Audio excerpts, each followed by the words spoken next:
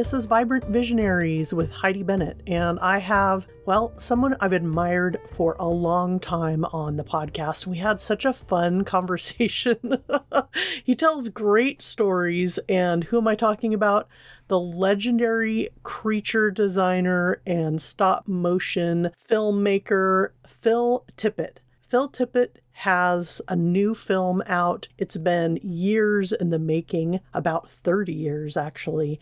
It combines a lot of super interesting stop motion animation, some puppetry, a few actors sprinkled throughout, notably director Alex Cox.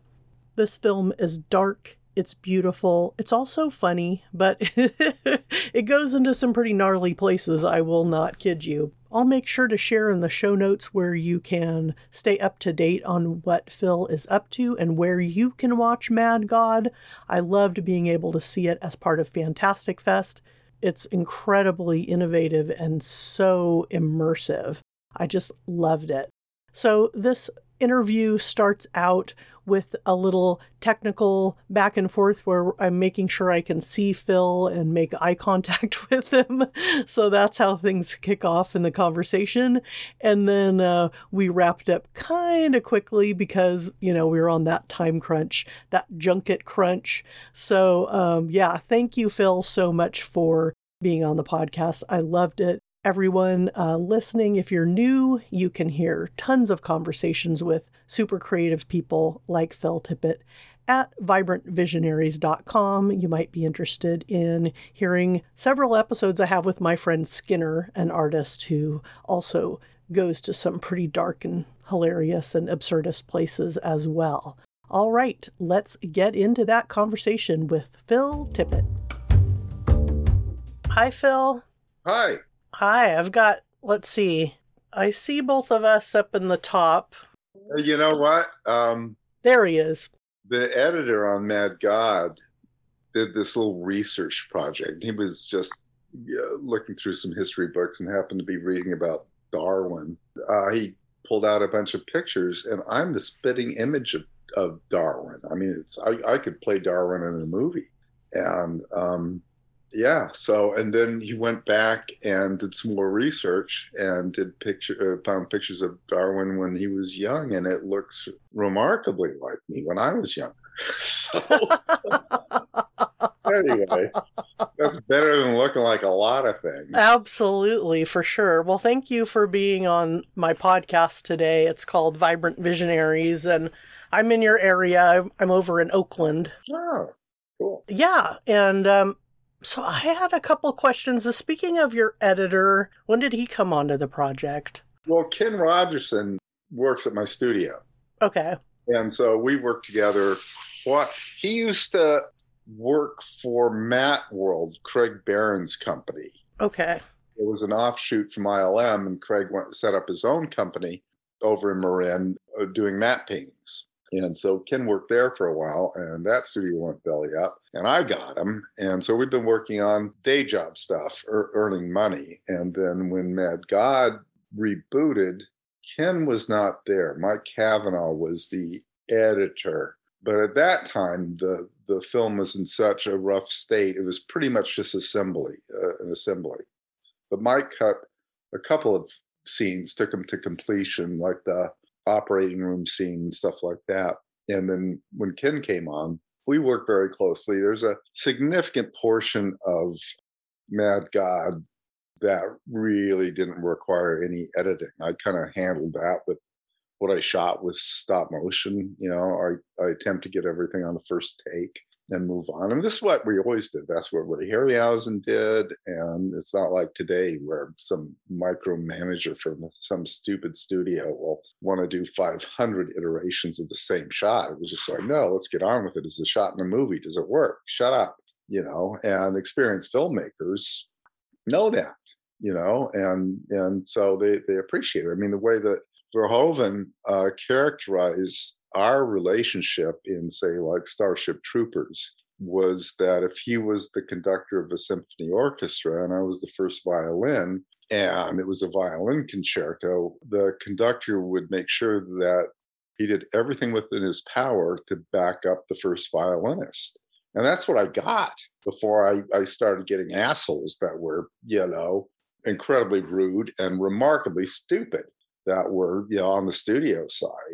So it was, I got to grow up in an area where there were very few people involved, really. I think, for instance, working with Verhoeven, he always worked with a very insular team, very small. And that's generally what you find in editorial. The first people I would want to, make friends with are the editors, because our lives are so intertwined. The animation stuff was really clear cut.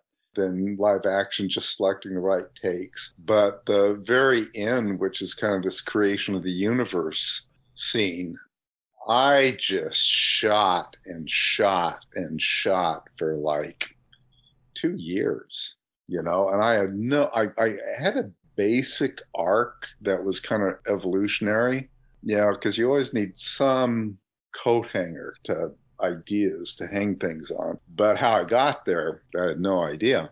And so it was just a process of working that out. And I just shot tons and tons and tons of it was identical to what Kubrick did in 2001. Very early on, he rented a warehouse space and he would go in with his art department scientists and, work out a lot of the liquid dispersion stuff that they used. And so Ken had all that stuff to make sense. That was a huge, huge, huge editorial job. Took forever. I had a lot of chemical recipes and a lot of stuff with dump tanks and time lapse. And so he put all that stuff together. He came up with, there's a kind of explosion of beginning of the universe. And he figured out a way of practically getting that as a high-speed element. So, he's got a great engineering mind. He made the portal that opens and tons of stuff. That engineering mind applied to an editor as aesthetic. He's a really good editor. And I was very lucky to have Ken. That part was really beautiful to look at, and loved being able to see it on a, big screen as in my TV screen, but my TV screen's pretty big. It's better than an iPhone, that's for sure. For sure. But it was designed for big picture, good sound. Yeah. Yeah. And so when Ken came on, he would pretty much do assemblies of the stop motion stuff. But then when we got into some of the live action, we did multiple takes, and we could pretty much choose the takes. Well, we would review all of them. Like when we were shooting Alex, I came up with this costume, and he has these long fingernails. Mm-hmm. So we dressed them up. Most of his shots were against a green screen. And we just start with simple directions. He moves from left to right. He's staring into the lens. We're going to push into his face, blah, blah, blah, blah. And so we would just go through, all those machinations with Alex. And eventually, maybe it took like less than a half a dozen shots, but it came together very quickly where he found the character. He just needed a little bit of time to get into it. And so once he found it, I could see it immediately. It was the fingernails that were the character. And so he kind of, in his posing and choreography, kind of mimicked Nosferatu, For sure. I love that. Those are such a simple but super effective, interesting part of his costume. Those super long nails on the fingers and then also on the toes and those flip-flops.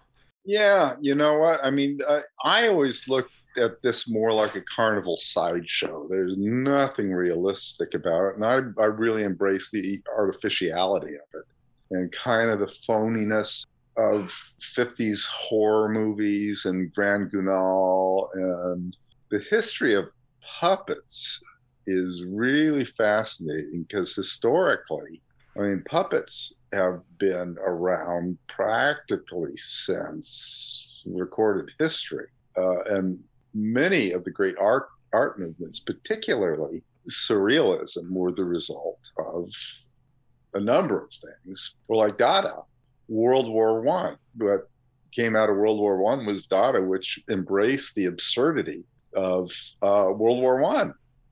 And that's kind of what I'm doing.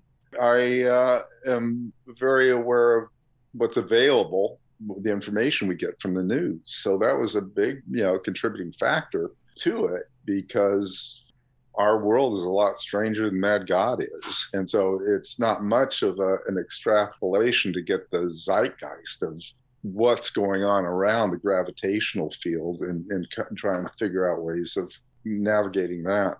Yeah, I feel like I'm cringing, I'm laughing, I'm enjoying the interesting lighting and all the different scale. And so I'm enjoying like the artistry of your film, but also it is helping me process like living in life right now as well too. So now that it's complete, is there something like different or surprising or interesting to you, looking back on it? Well, while you were speaking, I'd kind of forgotten about this one. But when I was probably like maybe 5 or 6 years old, I was walking in downtown street, must have been San Francisco, with my mom.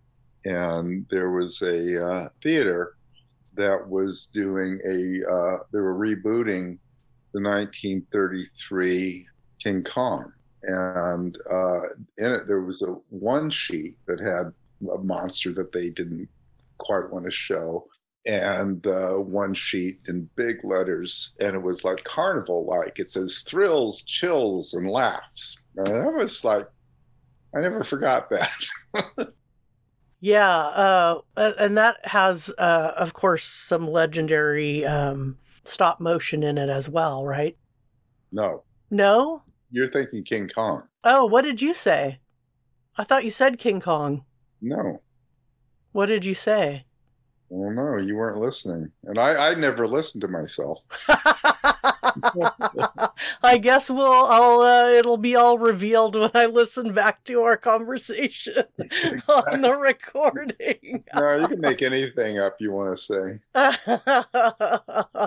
Oh my gosh. Well, my other question was about unexpected influences, and you sort of answered that just right there. Yeah, all of the influences were unexpected for me. So, thank you so much for taking the time. I really appreciate it. Sure, no problem. All right, cheers. Bye. Bye. All right, that wraps up another episode of Vibrant Visionaries. Thank you so much for listening. It's been so fun being able to cover Fantastic Fest. I have more Fantastic Fest interviews coming up and all sorts of other interesting indie filmmakers and creatives. So please stay tuned and subscribe to Vibrant Visionaries. And ciao for now.